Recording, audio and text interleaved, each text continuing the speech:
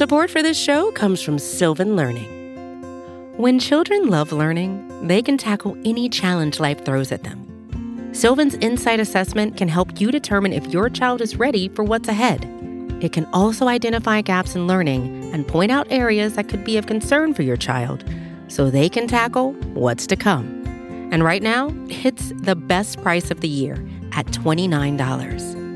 Go to sylvan29.com to learn more and get your child's assessment for only $29. That's SYLVAN 29.com.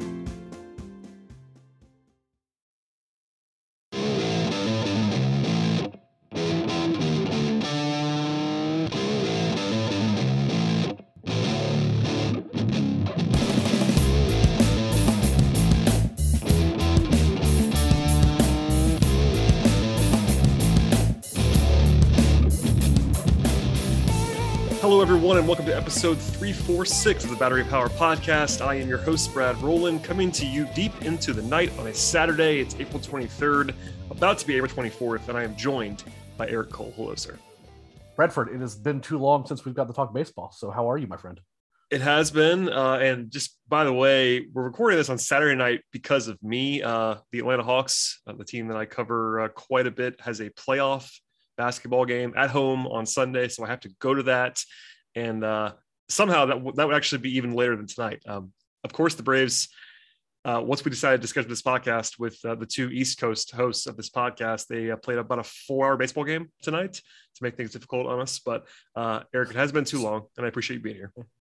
It's not a problem, man. I I'm already planning on leaving for a day trip like crazy early tomorrow morning. And I already knew that with I had minor league recap duty, so I knew I wasn't going to be sleeping a lot anyway. I didn't fully appreciate how bad it was going to be until just now, but you know that's okay. I'm always look forward to doing the show with you, so it's good. It's gonna be a good time. Yeah, it will not be ending until Sunday, so just keep that in mind as you're listening to this podcast. Normally, we would record on Sunday evening into Monday, so there will be no analysis on the Sunday game because we've not watched it just yet, so keep that in mind. But other than that, a normal podcast on the way. And one plug here at the top, Eric is the host and of the Road to Atlanta podcast, which is on the same feed on the minor league side, and then of course the Daily Hammer as well with Sean Coleman doing a fantastic job on that show. Please subscribe to the podcast network.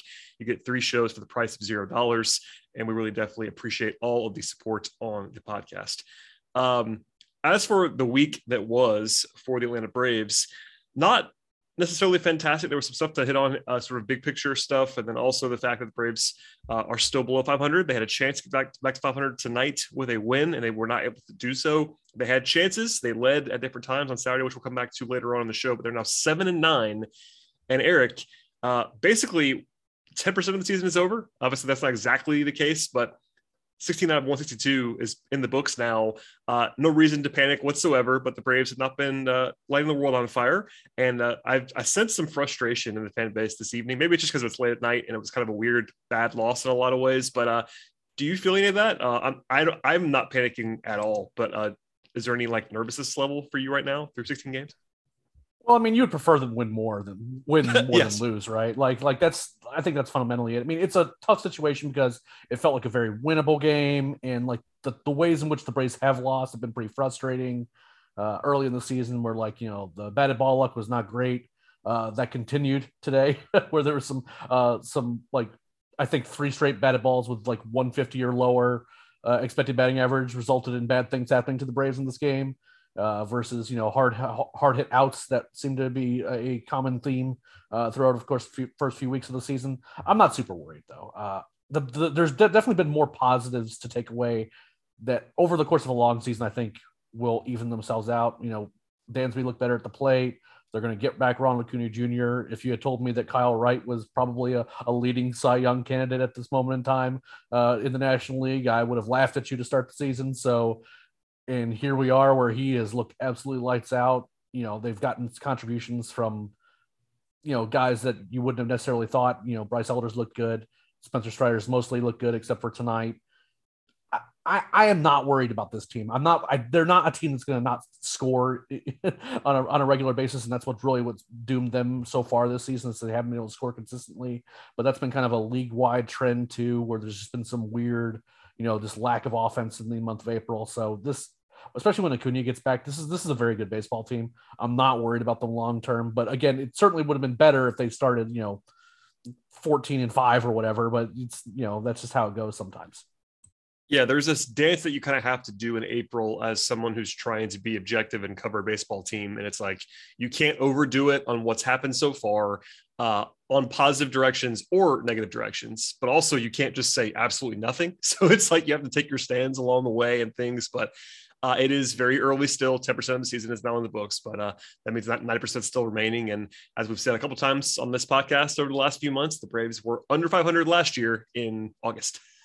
So well, yeah, and there's nothing been about the process, or like there's not been an injury that's been damning. No, nothing's changed. I mean, that's the thing. I tweeted this week, but it was like, and I got some negative, not too much, but some negative reaction. I was like, look, my opinion of the team quality has not changed at all. Obviously, there are individual stories that we've touched on, and we will touch on this podcast, even ranging from Kyle Wright on the positive side to other guys that are struggling. But in terms of like team quality, nothing has really changed. Ronnie's coming back pretty soon. No major injuries. The guys who are on this roster, I have not changed opinion on over the course of 2.5 weeks. It's just not going to happen like that. So I feel similarly to how I did 2.5 weeks ago. I guess the quote unquote problem is that you have now banked 9 losses. That's the only thing that's different about this at all, is that you've now secured those 9 losses, but everything else is kind of the same. Yeah, pretty much. It just, it stinks, but at the same time, like there's not, again, like there's plenty of guys that are hitting reasonably well. They haven't really kind of been able to, like the solo home run thing is kind of hysterical. It's over, Eric. They had a multi-run home run this evening. It happened. Yep. From perennial bad luck candidate Alex Dickerson too. That was very funny. On a ball, expecting batting average of .090. It was one of his worst hit, one of the worst hit baseballs that he's had all season long, and it went over the fence, which is hilarious because he's been so bad. So yeah, lots of can't predict ball kind of stuff going on in the early going of the season. Kind of an appropriate way to end that little sort of broad start to the podcast. There is a little bit of news to hit on briefly. I know Sean talked about this earlier this week, but Sean Newcomb is now no longer a member of the Braves for the first time in a long time. He was DFA'd and then also traded right after that to actually reacquire an old friend, Jesse Chavez, who just pitched tonight and pitched pretty well.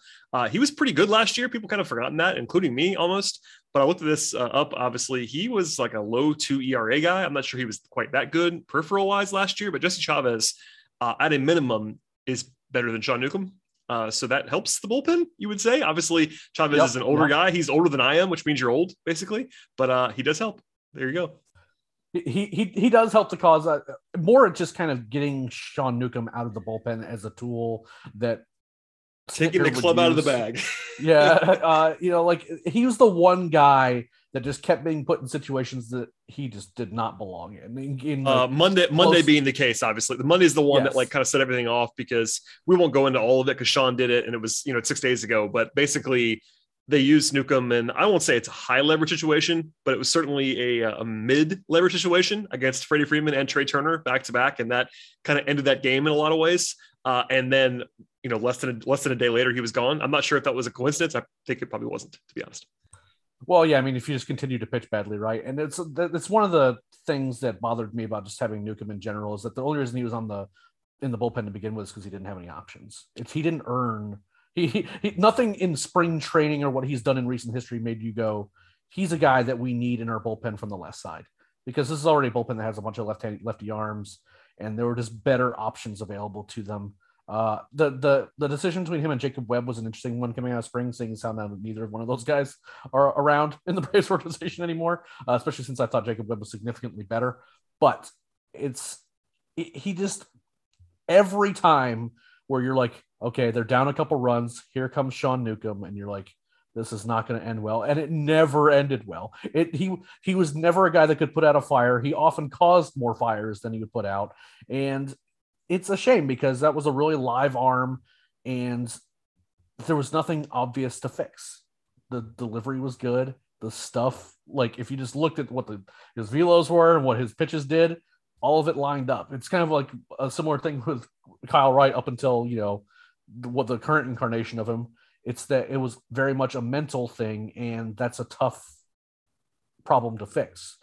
And it just never lined up. He was never able to carve out a role on a consistent basis, even with a lot of arm talent. And now he's playing for the Cubs and actually made his appearance for the Cubs today when the Cubs were up 21-0 against the Pirates. So that lead feels pretty safe. 21-0. That happened in baseball today. By the way, let's just say this. I'm not sure how to frame this. Wouldn't it be incredible if Newcomb was just awesome with the Cubs? Like, wouldn't that just be incredible? I will say that it will cause a certain segment of the fan base to share a lot of thoughts on the Braves pitching coaching situation, pitching development situation, and frankly, none of that stuff's true. It's just that if Sean Newcomb's perfectly talented, and we've seen him have stretches where he was really good, and he almost no-hit the Dodgers a few years ago as a starter. So it's not like he isn't capable of putting together a stretch. And we've seen guys that have left the Braves perform well. Lucas Sims was really good for a year or so as a reliever for the Reds. And those things happen. Kevin Gausman, who was historically pretty unlucky and also pretty bad with the Braves. He's now been paid quite handsomely as a starter. Great. And pitching awesome. One of the best pitchers in the league this year. So these things happen. It's just, there's been plenty of cases too where guys who were not particularly great, stayed not great or even were worse than that for the Braves. What I was happy with just these decisions is it seems like the Braves are being aggressive with how they're managing the pitching staff and particularly the bullpen. And I think that that's going to continue. They've made some promotions, one in particular to AAA that makes me think that they're very willing to continue to manage and get the best arms in the bullpen possible, because they know just how, with this condensed start to spring training, that starters are just having trouble getting really warmed up, and we've seen some of the starters for the Braves struggle early in the season, and they're going to continue to be aggressive. So they DFA'd Newcomb, Huascar Ynoa, that he's back down to Gwinnett. Hopefully he can carve out a role as a reliever. I've never really been in on him as a starter. He hasn't been good. So, just being aggressive and just continuing to think outside the box to put the best rotation and bullpen together. And, as long as they're using this first month where they're still trying to figure things out and actually figure things out rather than just kind of staring at the same group of, 13, 14 guys and just hoping that they figure it out. I'm all for that. So it's, overall, just, I actually like what a lot of these moves mean, is that they're really trying to make things happen. I tend to agree with that for sure. And even the Ynoa thing, like, I've never been the highest on him. And I think he's starting on Sunday in Gwinnett, if I read that correctly. And I think keeping him as a starter in Gwinnett for a while makes some sense, even if I think long-term he probably ends up being a reliever. He's still young enough where you don't want to just bail on him as a starter, even as someone who doesn't really believe in it, if that makes sense. Like, he's give him a chance to start. If it works, it works. But I think if they need him later in the season in the bullpen, they can make that happen. And he's got that live arm, obviously, and he's struggled as a starter recently, but we'll get to that when we need to. Last other sort of like newsy thing is that Ronald Acuna is getting closer. We talked about it a little bit with Scott and I last week, but even the last 5-6 days, he has seemingly taken another step forward. He played 7 innings in the outfield on Friday and came out of that just fine. He DH'd tonight and reached base 5 times. Because he's Acuna. He's a machine. They wanted no part of him in that game. He intentionally walked immediately in a key spot. I don't blame anybody for doing that. Obviously, especially in that league when he is like the best player ever to walk in AAA. So obviously that's going to be a positive. He's getting closer. Snitker did sort of acknowledge today to the media that he is not locked into May 6th as the official target date they've been using for a while. That's still 2 weeks away.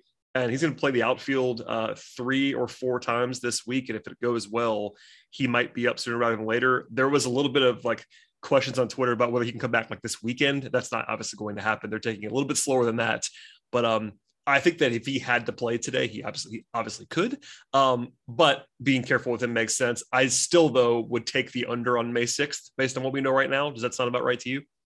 I think I'd take the under on making it to the month of May, if I'm being honest about it. Yeah, I mean, you got 7 more days. I think you're going to be right about that. Probably. We'll see. Yeah. But I like what the Braves are doing is that, I don't think that they're worried about the knee. I think they're just worried about making sure that like things like hamstrings and quads and, muscles and tendons, they're all stretched out, and he's used to that. Because look, Ronnie is going to run like his hair's on fire everywhere. He can't not do it. He can't.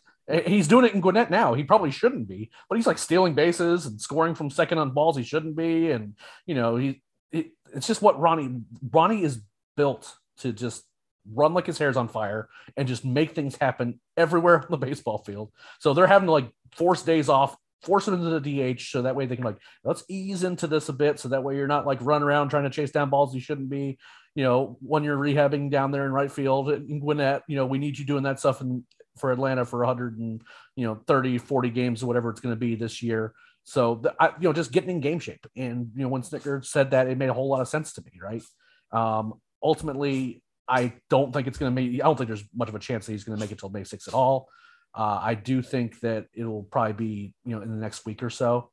And he's looked great. He's not hitting home runs every game or whatever, but he's still doing a lot of damage and, causing havoc down there. And when you think of a guy like that, reaching base, 3 or 4 times a game, and what he'd look like at the top of this lineup right now, considering how well, Matt Olson's been doing, Ozzie Albies being a perennial home run candidate threat all of a sudden, and MVP Albies, baby, we're well on our way. Well on our way, sir. The numbers are pretty weird on Ozzie in terms of the 250 batting average, but somehow like he's slugging as of tonight after the game is over, he's slugging 581. But his OBP is like 319. He has a 214 ISO. A 339 ISO right now, which is that's perfectly sustainable. I'm sure that'll. I mean, we've seen him put together some halves of baseball where he hits a ton of home runs, and he looks like Ozzie is currently tied for the major league lead in home runs with 6. So. Yeah, just like we all predicted. He's on pace for 60 home runs, 61 home runs, something like that. Oh yeah, that's gonna happen for sure. I'll laugh hysterically if he clears 40. It'd be incredible. It won't happen. Yeah, but MVP Albies, we're on the way. Just a guy like Ronnie, who they just have to respect at the plate, and he's happy to take walks and then cause havoc on the base paths. Like that's a guy that, in addition to everything else he does on the baseball field, but including hitting tape measure home runs and basically doing anything that anyone can do with a baseball bat. You can see that just if he was just in the lineup right now, that this team would be, would be above 500. You know what I mean? It feels like that he is the difference. And once he's back, he's going to do, he's going to do good things for him. So I'm not worried about the Braves. I'm not worried about Ronnie. He's looked great, and I can't wait for him to be back. Yeah, he is clearly getting close. Looks great, and everybody's excited about that. And as we talked about last week a little bit, like he just puts everything else in place for the Braves when he returns. He checks every box: defense, lineup, leadoff guy, power, everything from Ronald Acuna. So that will be very, very helpful when he returns. Okay, before we get to the rest of the week's action and a little bit of look ahead to upcoming weeks and all that fun stuff, a word from our sponsors of the podcast today. Support for this show comes from Sylvan Learning. As a parent, you want your child to have every opportunity. But giving them the tools they need to tackle every challenge, that takes a team. Now more than ever, educational support tailored exactly to what your child needs can make all the difference. That's why parents have trusted Sylvan Learning for 45 years as the ultimate teammate in their child's educational journey, instilling in them a love for learning and a passion for reaching the next level. And Sylvan's Insight Assessment can identify gaps in learning and areas that could be of concern for your child. It's a 360-degree view into your child's learning that you can't find anywhere else, and helps ensure that your child didn't miss something in school that might put them at a disadvantage in the future. And right now, it's the best price of the year at $29. Go to sylvan29.com to learn more and get your child's assessment for only $29. That's SYLVAN29.com. Eric, before we get into the games that transpired, I will tee you up here. Obviously, we have Road to Atlanta, which is for the deeper thoughts on the minor league baseball side. But anytime I have you, we've not talked about any minor league baseball. Anything that people should know that are more like casual minor league observers, say, for instance, me, someone like me that doesn't necessarily watch minor league stuff. Anybody jumping out to you at this point that you want to sort of preview into Road to Atlanta later this week or something like that? So there's a few guys that we're kind of keeping eyes on. Rome had their single game strikeout record set by a starter, and his name is Tanner Gordon. You will be forgiven for not predicting that happening because we didn't have him as a top 30 prospect. So it's fun little stories like that. There's a guy in Augusta, Roy Salinas, who has been striking out guys that'll get like a prodigious 22 per 9 rate. I think he ends up as a reliever just because there's a lot of effort, but he's been pretty fun to watch. Beyond that, I mean, like Michael Harris, they've played 14 games in Mississippi and he's reached base in all of them. He's still very, very good. We've seen some guys hitting some home runs. Drew Lugbauer has been doing good. Jesse Franklin, who I'm sure you'll be happy to note, hit a 3-run bomb tonight that would have won the game for Mississippi if you ignore what happened in the top half of the 9th inning, which was probably one of the more epic bullpen collapses I've ever seen in my life. I was not watching, obviously, but I was following Garrett's Twitter during the game this evening about Franklin. People were tagging me about Franklin and stuff, but I was just watching him sort of live tweet the meltdown at the end of the Mississippi game. Yeah, So they were up 11-10 in the top of the 9th inning. They lost that game 18-10 or 18-11. That's not good. No, it was a pretty brutal one. But yeah, there's been a lot of good pitching. Jared Schuster's been good. Just the pitching's been particularly good in the lower levels. Beyond that, just a lot of interesting stories that we're keeping an eye on. But in terms of offense, beyond like Michael Harris's kind of those big stories, it's mostly been the pitching, which is not crazy, considering what's happened to the Braves farm system on the offensive side of the ball between trades and just promotions. The better players seem to have been on the pitching side, but there's definitely some guys we're keeping an eye on overall. That's a perfect primer for the upcoming Road to Atlanta podcast and everything else. And please read the minor league recaps, all that fun stuff. And great job there. Okay. We're going to fly through some of the highlights from the week. Obviously, if you want the day-to-day, Sean's doing a great job on Daily Hammer as well. And when it's not 11:30 to midnight, we'll do more of this a little bit. But, it's kind of straight ahead week in a lot of ways. Obviously, Monday, the headline was the bullpen management, which we kind of touched on earlier about Newcomb. I'm going to eschew my rant for today, but I thought it was appropriate to pile on Snit a little bit on Monday for basically saving the entire bullpen Sunday and then still not using his bullpen on Monday in a close game. For instance, Tyler Matzik just hadn't pitched. I think he threw 3 times in the first 11 games, just kind of stuff like that, where it's the same old story. So it's not anything groundbreaking for me, but that was definitely the story on Monday, other than just Sean Newcomb, his final outing, it turned out to be. Well, yeah, and I think the most predictable thing in the world was Freddie Freeman hitting a home run in his first plate appearance against the Braves, right? That was predictable, yes.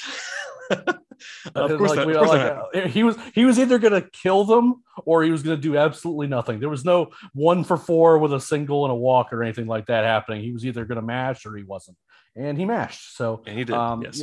Huascar Ynoa grooving a ball like right in his wheelhouse certainly didn't help things, but just letting him launch a ball the other way. But, at the same time, I think the bigger story is just that, Huascar Ynoa was not particularly good in that game. I think they have some better options that are available to him as starters. And they pulled the plug on that pretty quickly. He doesn't have the command on a consistent basis. And when his command is off, he can either walk a bunch of guys or he misses in the zone and gets killed. And we saw both those things happen against the Dodgers, and that's not a team you can do that against. So overall, it was a bummer to lose, but at the same time, it kind of illustrated the point that, the Braves need to make a change, and they ultimately made that change. As for the bullpen stuff, it's frustrating to, save bullpen guys as much as Snitker has and then not taking advantage of it. We don't know the full story on what guys are dealing with dead arm type stuff in the bullpen. There's definitely been some guys in the bullpen who haven't looked quite like themselves to start the season. So I don't necessarily want to kill him, but at the same time, you're up against a Dodgers team that you really need to put some losses on if you get the chance to. It's just frustrating. Ultimately, it's just frustrating because Snitker has had a habit of, especially with Sean Newcomb in the bullpen, that he doesn't put him in the 6-0 games. He puts him in the 3-0 games, or when they're down by a run or two. And every single time, it just never ends well. And he again, having that club in the bag, that's just when Snitker liked to use him. And it's just, again, I don't know what the point, I feel like there's better options that they've could have at least kept things relatively close. And then if that doesn't work out, then you go to Newcomb and you just like run him out there for 3 innings, and then you can save your bullpen that way, as opposed to put him in that kind of what you probably accurately describe as a kind of a medium leverage spot. You put in a real pitcher. If that doesn't work, be willing to pull the plug quickly and then go to your garbage time guy. Newcomb has to be your garbage time guy in that situation. And not anymore. Yep. Yeah. It was frustrating to be sure. Yeah, that's enough on that game. Obviously, it's a sort of similar thing that we talked about a lot. More positively was Tuesday. In fact, the Braves wins this week were all so far anyway, were a 3-1 win and a 3-0 win, and both were pitching dominant. So Max Fried looked like Max Fried on Tuesday. 7 innings of 2-hit ball with 8 strikeouts, no walks. He was just completely dominant. That was the only story of that game, other than Arcia making me look silly with 3 hits. He's been pretty good so far. I have to say that out loud. I'm not sure it'll continue, but he's been pretty good so far. Yeah. Considering what was more likely to happen, that he's been able to stitch together a couple good games is perfectly fine. I'm just going to be glad when he's not in the lineup on a regular basis. I will take it. As we talked about last week a little bit, anytime that we are predicting or pointing out that guys have struggled and that we don't agree with playing guys, we're still hoping they do well. So like, it's one of those things where I'm hoping to be wrong on that. But all of the previous information tells you that he's not going to be this good. Alas. Oh yeah. Same thing with Dansby, right? Like, like Dansby at least Dansby's been bad. Good. Well, like well, that's just it though. Like you can say like, wow, he is on one of those Dansby streaks where he's historically bad. And then there's this segment of the fan base that's just dug in on, he is the shortstop of the future and he played in our World Series and hit a home run. How dare you say anything mean about him, when objectively he is a guy who for 2 months of the season is one of the best hitters in the lineup. And for the rest of the season, he's one of the worst. It is just true. He's coming alive now a little bit at the end of this week, so we'll see. Now, based on what's happening the last couple of games, we're about to go on one of those Dansby heaters, but you will not convince me of anything other than the fact that at best, Dansby is a very inconsistent hitter. You know what I mean? And I mean, RC is kind of a different example, is that he has no history of being a decent hitter throughout the course of his career, other than that he was a highly ranked prospect at one point in time, right? Anyone else is saying otherwise is just kind of the mental gymnastics to say that Orlando Arcia is a good hitter in his career and should be it's just never happened.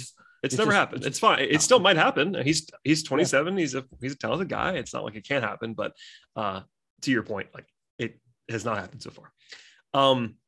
As for Fried, like Fried was incredible. I don't have much to add. Like it's Max Fried looking like Max Fried at his best, which kind of the only way I can describe that. He's obviously one of the best pitchers in baseball when he's got it going like that, and he did in that game. Less so the next day. Morton was not his crisp self, gave up a home run to Freeman along the way. But the bigger thing for me in the Dodgers series was the offense. They only had about, I think it was 283 on base percentage in the series. They had 5 walks and 25 strikeouts in the 3 games against the Dodgers.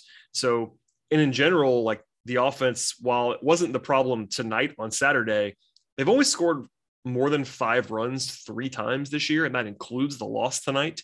So they've been okay. Like the guys who have been good, but the offense, I think we could fairly say, has not been as good as we thought it was going to be so far. Again, it's 10% of the games. I don't really care, but if you're looking at like trying to sort of appropriate blame, the offense has just kind of not been quite as good as it's supposed to be so far. Maybe that's just running not being there or whatever, and the bottom of the lineup being as bad as it has been. But that has kind of been the culprit. It was definitely the culprit in the Dodgers series. Yeah, the bottom of the lineup has been truly. I mean, Eddie Rosario has been bad. Alex Dickerson's been bad. Dansby up until recently has been really bad. I have some numbers for you, by the way, if you're ready for them. I have some really bad numbers for you. Well, but we can get that into a second. But I do want to ask you. We're talking about a 3-start sample, so I'm not like, again, this is very much a don't draw too many conclusions. But Morton has not looked good to start the season. I wouldn't say he's looked awful, but he's not. Good. He's not looked good, and neither is Anderson, by the way, which is just different. No, he's not. He's not really, for different reasons. Like Ian just can't command his fastball right now. But in Morton's case, you worry. Are you worried at all that maybe Father Time's catching up a little bit with Morton, because he's just not. He's not fooling guys, and he's also coming off a real injury. I mean, he got his leg broken in the World Series, so I don't want to necessarily you don't want to pile on a guy too much for that. But at the same time, do you have any worries about Morton? Right? I mean, like there's legitimate reasons to worry about Anderson, again, just because the command has just been really rough. But, in Morton's case, like there's kind of some, inevitability to, eventually he was not going to be, one of the best pitchers on whatever rotation he's in. So I was kind of curious as to kind of what your thoughts were on him. Yeah. I mean, anytime you have a guy who's 38, 39 and does not start well coming off an injury like that, and the numbers, like, I know there's a different school of thought on how much people believe these numbers, but let's just say the StatCast numbers, like the expected ERA, expected batting average allowed, expected WOBA, are all really bad. Like, it's not like he's been unlucky so far. According to the batted ball data, he's not been unlucky. He's just kind of been bad so far. Now, the combination of that and the fact that he is not young will tell you that maybe you're a little bit more concerned than you would have been normally. With Anderson, it's that I've always been a little bit skeptical of Anderson in the regular season because, the sample size is not that big of him being awesome. Obviously, it's mattered when he's been under the lights. He's been really good. But it's different from Morton, who's like, you're paying Charlie Morton to be solid. Like, you're not paying Charlie Morton to be volatile. And the problem is if he is now volatile, that definitely hurts you a little bit. It's 3 starts. I'm not going to panic about it, but certainly your eyebrows raise more than they would. Let's just say Max Fried was bad for 3 starts. I would be a lot less worried than I am right now about Morton because Morton's 38 years old. It's just that easy. It's just that simple. I mean, I'm not worried yet, but I'm a little bit more concerned and keeping an eye on it than I would be for someone like Fried, who is the comparable pitcher to Morton on the staff in terms of like recent effectiveness. Those guys coming into the year, there was like 2 options that you could choose for the Braves' best pitcher, and those are the 2 guys. But Fried, unless there's something wrong with his arm or he's hurt or something like that, obviously is going to be good. He has no like age or, weird decline stuff, whereas Morton just actually could be declining. He's 38 years old. So we'll see. It's a concern. I mean, if Kyle Wright is prime Nolan Ryan, that it's less of a concern, but they have to have he's heading in that direction. But I mean, they have, but the thing is, like, even if, so let's just say, this isn't a worst case scenario, but let's say Charlie Morton is now not a top tier pitcher anymore. I'm not saying that's the case. I'm saying we assume that just for this discussion. If he's replaced by Kyle Wright being a top tier pitcher, that obviously helps you, but then you're kind of back in the same spot where you still only have 2.5 guys that you trust. Like, it's not like, you're just inserting a guy immediately. And I want to stress Kyle Wright has been awesome this year. I don't think we're quite at the point where we can just assume he's going to be this guy moving forward. Maybe he is. I'm not saying he's not, but we have listeners who have been fervent in their beliefs, and a co-host for that matter. I must say Scott Coleman is more than a listener, my friend. More than a listener. Scott Coleman is dialed in. More targeting Joe, who basically anytime Kyle Wright's name is mentioned, we love Joe. Yeah, he has to have a name search just constantly rolling on Kyle, right? ready to defend him to the death. But no, it's like, okay, I don't know. We can sort of talk about right now briefly because we're already here about pitching. Right, the numbers are crazy. 3 starts, 17 innings, 11 hits, 2 walks, 26 strikeouts. So he has 13-1 strikeout to walk ratio. He's allowed 2 home runs in 17 innings. Bowman had this stat today. Among all pitchers in baseball who have allowed at least 25 balls to be put in play this year, he has the second best expected ERA and expected WOBA. So it's not like he's getting lucky. Like, the batted ball profile tells you he's been incredible.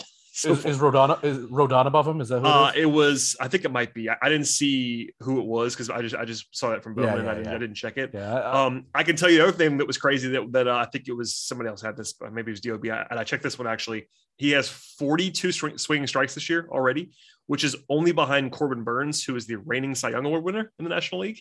The only guy that has more swings and misses than Kyle Wright so far. So we talked about him last week. I don't want to do a weekly Kyle Wright segment. Maybe we have to because he's been ridiculous. We might be heading there. Yeah. I mean, maybe. Okay. So I haven't asked you about this on the record. Like, what do you make of this? I'll just leave it open-ended. What do you make of this? So the thing that I've always said about Kyle is that his stuff always looked good the first time through the order. He certainly had nights where he didn't command it as well. And, those would be relatively short starts in the minor leagues or even in the major leagues for that matter. But it was the approach that he took the second time through, not continuing to stay aggressive, not trusting his stuff, being kind of cute, trying to nibble on corners and taking some velo off his, breaking ball or off his fastball to be able to command it a little better. It always just it never ended well. When he was trying to fiddle with things the second time, third time through, he's just trusting his stuff now. And combine that with the best pitch that he's throwing. Well, I can't even say that because really everything's looked good, but yeah, the arm side run that he's getting on his fastball at times, even to right-handed hitters, and the swings that he's getting, seems to think that he's just staying aggressive. He's just pumping it in there, getting late action on all of his pitches. And that's what's changed. It's just that he's just, look, I can throw this. I don't think you can hit it. Not, I'm going to put this in this exact spot. And it's, this is exactly where, I think that if I locate this, even if I have to take a couple miles an hour off my fastball to get it there, I'll do that, because if he misses and all of a sudden it changes, it just would turn into kind of this weird nightmare scenario where the command would go and his approach would be all over the place. Whereas now he's just like, hit it if you can. And they haven't been able to, because this is a guy who was a potential number one pick in the draft that he was drafted in. And he has all the arm talent in the world. It's just, what's frustrating was very much like a confidence and a mental thing with him. He just wouldn't trust that what he can do with a baseball cannot be hit by people with a baseball bat. And now he can. And I don't know what changes were made to that. And he certainly, the quality of his pitches has improved too. And that just comes with, practice and execution and understanding kind of what kind of spin he can put on a ball and then where to locate those to get the best results. But we've seen him be good for stretches in the minor leagues. What he's doing in the major leagues right now is not anywhere close to what he was doing there. And again, a lot of it's just coming down to he trusts himself. And when you pitch with confidence and you have a lot of talent in your arm, good things can happen. Yeah. So the only other thing I'll add about this that we should at least touch on is that in the sixth inning on Friday, Snitker came out to, I thought, take him out of the game with the bases loaded, and he left him in. It got a lot of attention, even some national attention, that Snit went out there and didn't pull him, and he got out of it. I don't ever want to make too much out of that stuff, but there was a lot of oh my gosh, all the confidence that gives him. Certainly doesn't, it's not a small thing. And as we've said a number of times on this podcast over the last few years, if there's one thing that I do believe that Brian Snitker is truly elite at, it's managing people. For the most part, he seems to be really good at that. So maybe that matters a little bit and gave him even more confidence, because you talked about the confidence issue. That's another thing. Maybe Snit knew that and was doing that on purpose to go out there and be like, hey, we believe in you. I'm just going to come out there and just kind of say hello, check in on you, and go out there and be somebody. And it worked. So I don't know. It happened, and he was thoroughly dominant. They won the game in shutout fashion.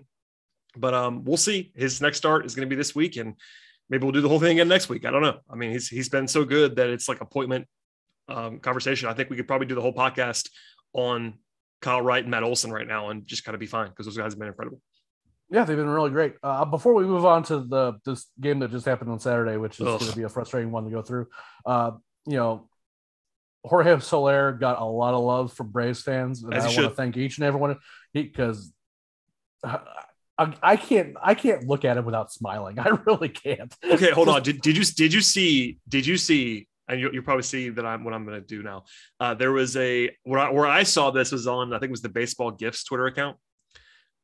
Tonight tweeted out this photo of after the Soler home run. Of course, I'm saying the Soler home run, and I think our listeners will know which one that it was in Game 6. And there's this screen cap, and they're all celebrating, and you can see Max Fried on the bottom right of the photo. Looking at it again right now. Fried, you can see only his head in the dugout. And apparently Dansby described this on a pregame interview tonight as Fried sitting there not celebrating, and I'm quoting now from Dansby, sitting there like a psychopath.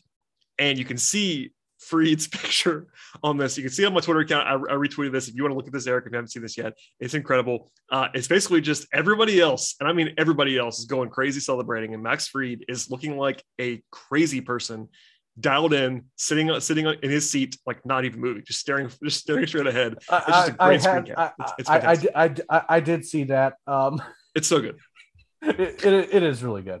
So I had to just mention that because it came through my timeline tonight, and I saw it. And oh my gosh, it's great. It's such a that story's always going to be about a pitcher too, right? All those stories are the guy just sat there and just didn't talk to anybody and just looked like he was going to kill somebody. When they're in the zone like that, like it's always a pitcher story. And also Dansby noticing it too. Like Dansby taking the time to notice that he was doing that in the midst of everything else.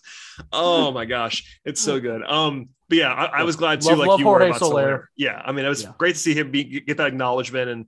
And it's one of those things where like you give him a standing ovation in his return, and then you go at him the rest of the series. That's the way it should be. By the way, it should be the same thing when Freddie comes back. People are gonna be upset about that. I get it, but like when Freddie comes back, his first plate appearance should be a standing ovation, and then from there you can boo him if you want to. It's fine. I think that's how it will happen too. I think so too, but we'll see. He's if he does anything of note against the Braves, he's going to get the crap boot out of him, and that's fine. But for that first at bat, I think there's enough love there. Yeah, absolutely. Other than that, on Friday, Travis Demeritt's season, after all this time, and he technically debuted in the majors for a different team, but after he was a prospect that I know you talked about a lot, him coming up and actually playing in a major league game for the Braves on Friday was it's kind of cool. It's definitely been a long road from when a notable writer claimed that Travis Demeritt was a better second base prospect than Ozzie Albies in the Braves farm system, which didn't really work out, but it's cool to see him get a chance, and he hit a double in the game, so it was good to actually see him contribute in the game too. I was really confused at first because I'm not sure why. I think the order I just saw that Travis Demeritt was making his debut, and I didn't understand what had happened. But then Adam Duvall was dealing with a family issue, and I was confused. I was like, wait, Duvall's sitting as a left-hander? Like, this is so weird. Like, why is he sitting right now? Something was good. Something was going on. I was like, what?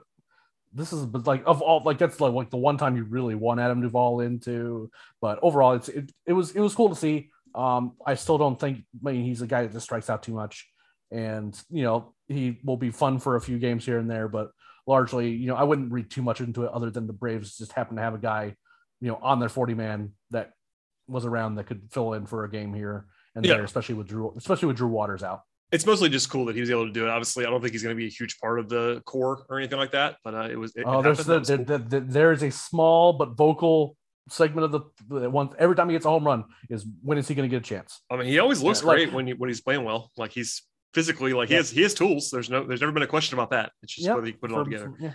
For about 20 games a year. Yeah. I'll defer to you on that. We're not going to do a whole recap of the game tonight because it's going to be out of date by tomorrow. But there was some stuff that we have to at least touch on. Early, by the way, there was some like pseudo major league history that happened early in this game. Both teams led off the game with first pitch leadoff home runs from Jazz Chisholm and Ozzie Albies. The second time that's happened since 1988, which is when pitch counts were actually tracked. Second time in baseball, like in 30 plus years, that's actually happened. That's pretty crazy. By the way, again, as mentioned earlier, that's Ozzie's 6th of the season. He tied for the major league lead. Crazy stuff there. We talked about Anderson and Dickerson's home run, and the fact that the previous 16 home runs were solo. That's a crazy stat in itself. Colin McHugh had a rough one, let's just say. He, I think, is still good at baseball. I'm not worried, but he was bad in this game. And also, Spencer Strider finally had a bad night. He faced 4 batters and got no outs and had no command. He got squeezed a little bit, I will say. I was about to say, hold on. Like, let's be clear. He threw 4 strikes in that at bat that he gave up a walk. Yeah, that was tough. So, like that I'm not gonna pile on Spencer too much. No, I'm not worried. It's just like notable because it was rough. Yeah. But and then Will Smith did not look great, but in typical Will Smith fashion, like the one almost home run he allowed was a sac fly, and he gave up nothing else. So actually didn't do too much damage. And they were still in the game. I had flashbacks. Yes, that's for sure. They were still in the game, but obviously it was kind of a back and forth loss, 9-7. They never were able to get back over the hump at the end. In the middle of what was largely a bad night for the Braves, we talked about Dansby earlier, but just want to say this out loud. Dansby had a triple early in the game and then a 2-run single to give them the lead. And he has been very bad this year, but Dansby has now, this is going to sound funny, he has now improved his WRC plus to 56 on the season, which is actually a lot better than it was. Well, it was, all he has to do is put a ball in play to do that. Yeah. Yeah, it was like 10 previously. And it's a good time now to kind of just take stock of some of the bad stuff. Because just to be positive for a second, Albies, Matt Olson, Austin Riley, Marcelo Zuna, and Travis Darno have all been awesome this year. Those 5 guys. And then Arcia has been pretty good. And those 6 guys have been hitting, and basically no one else has hit. Dansby's been better recently. Like at all. I mean, literally at all. I mean, other than those 6 guys, and that's we're generously including Arcia with about 30 plate appearances in there. But Dansby, Duvall, Eddie Rosario still has a negative WRC plus for the season. For as much attention as Dansby's gotten, Rosario has been much worse. Like much worst player among qualified players in baseball. Yeah, I mean, really bad. Well, because the defense is so I don't have too. an answer. Yeah, it's not been good. I know people have said this before, and I'll say it one more time now. He has been a slow starter. If you look at his career numbers, his worst month by a lot is April. So that's a little bit of a consolation prize. Maybe he just takes a while. There are some guys that do that, but it's been pretty bad. Dickerson had the home run tonight, but he's been both unlucky and bad so far.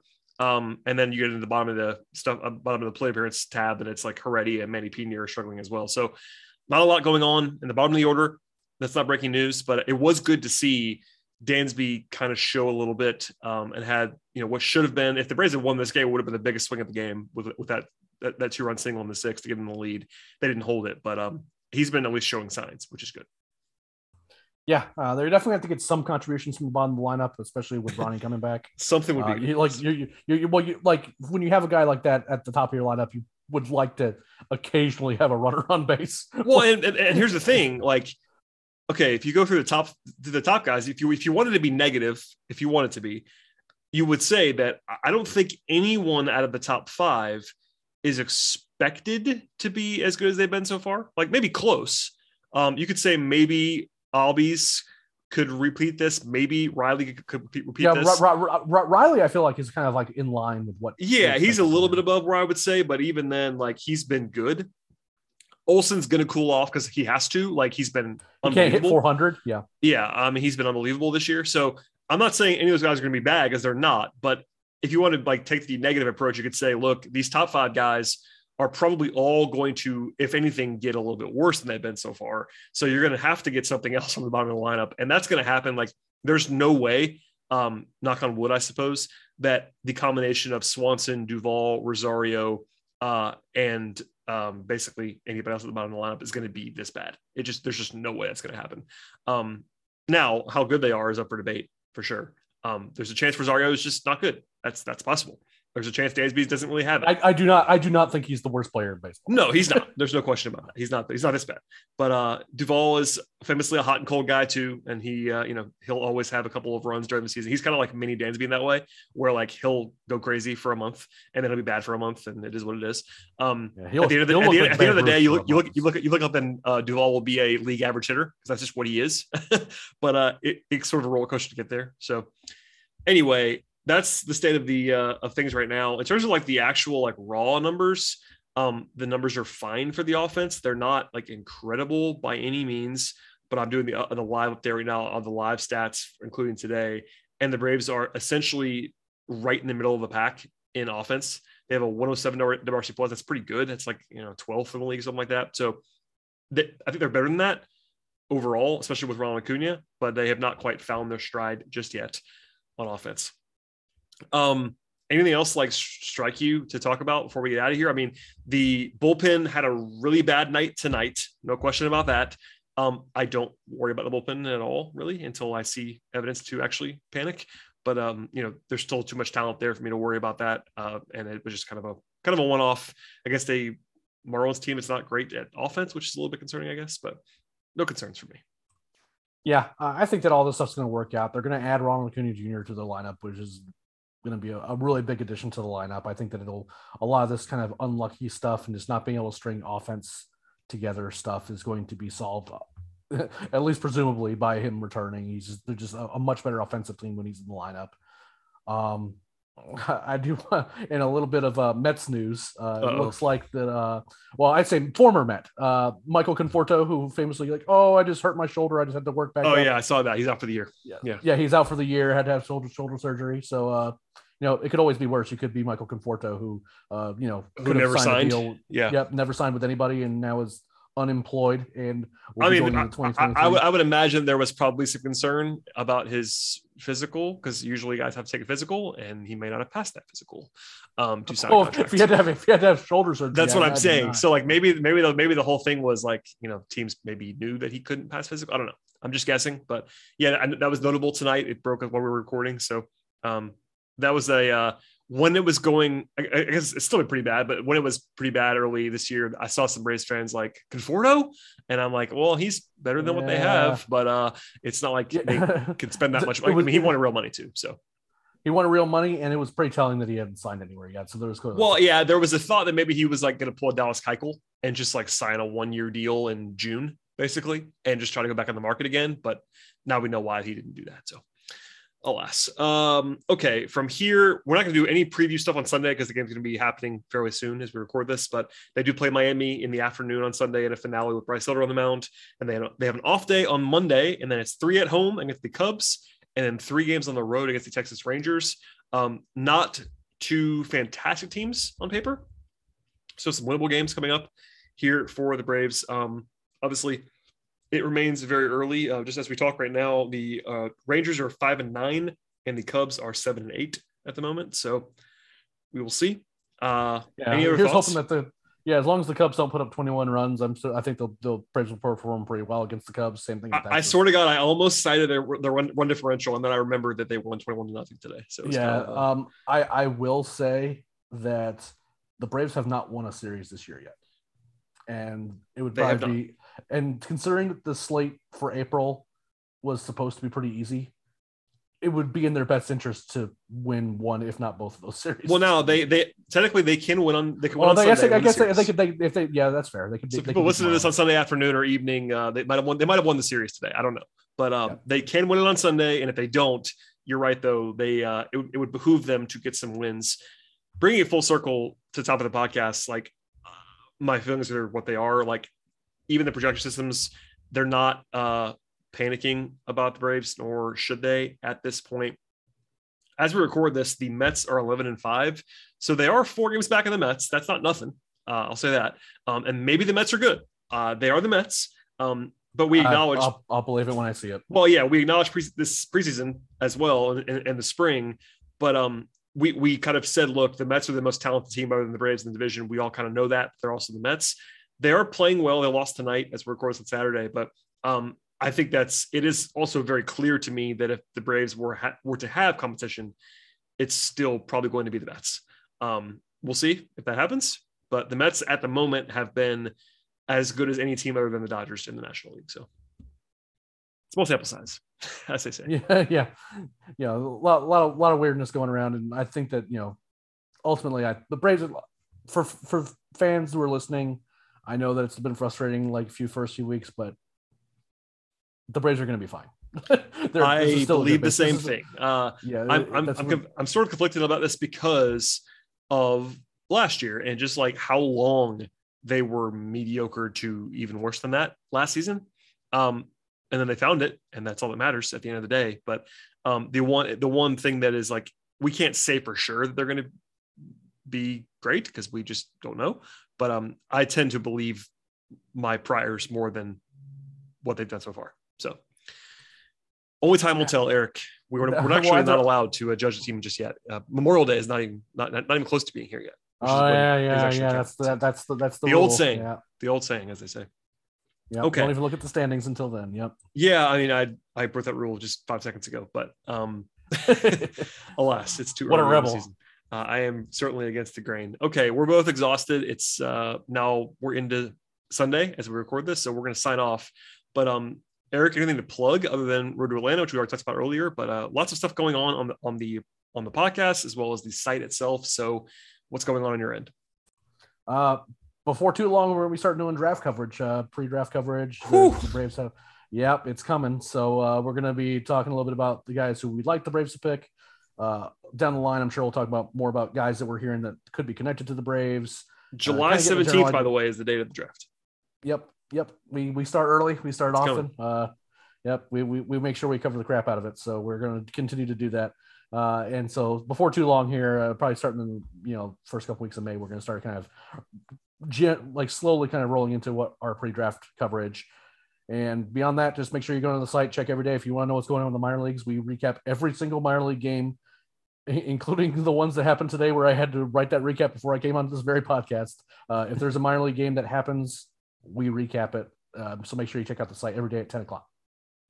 There you go. Check it out. Please patronize the site each and every day. And please subscribe to this podcast on the player of your choice, whether it be Apple Podcasts or Spotify, Stitcher, Google Podcasts, Facebook has podcasts now, all kinds of places. Stitcher, I mentioned before. Yes. If you go to our Facebook page, you can actually see that it auto-populates. Same thing from my Locked On Hawks podcast, which I never promote on the show because I probably should do that. But yeah, if you have anything Brad says, if you have a Facebook account on that is officially for your entity, you can set it up to where it auto-populates and it becomes a podcast feed, which is occurring. So. Yeah, it's that's life. The only place that we're not for this podcast is on YouTube, but we do have a Battery Power TV show on YouTube. So that's also available with Corey and Grant.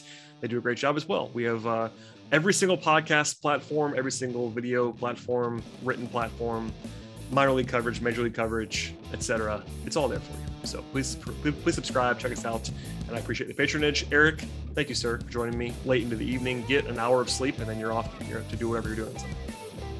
Appreciate it, man. Thanks. As for everybody else, we'll be back again next week with this show. But in the meantime, you will have Road Atlanta, I believe, and you'll definitely have Daily Hammer along the way in the next few days. So subscribe, and we'll see you next time.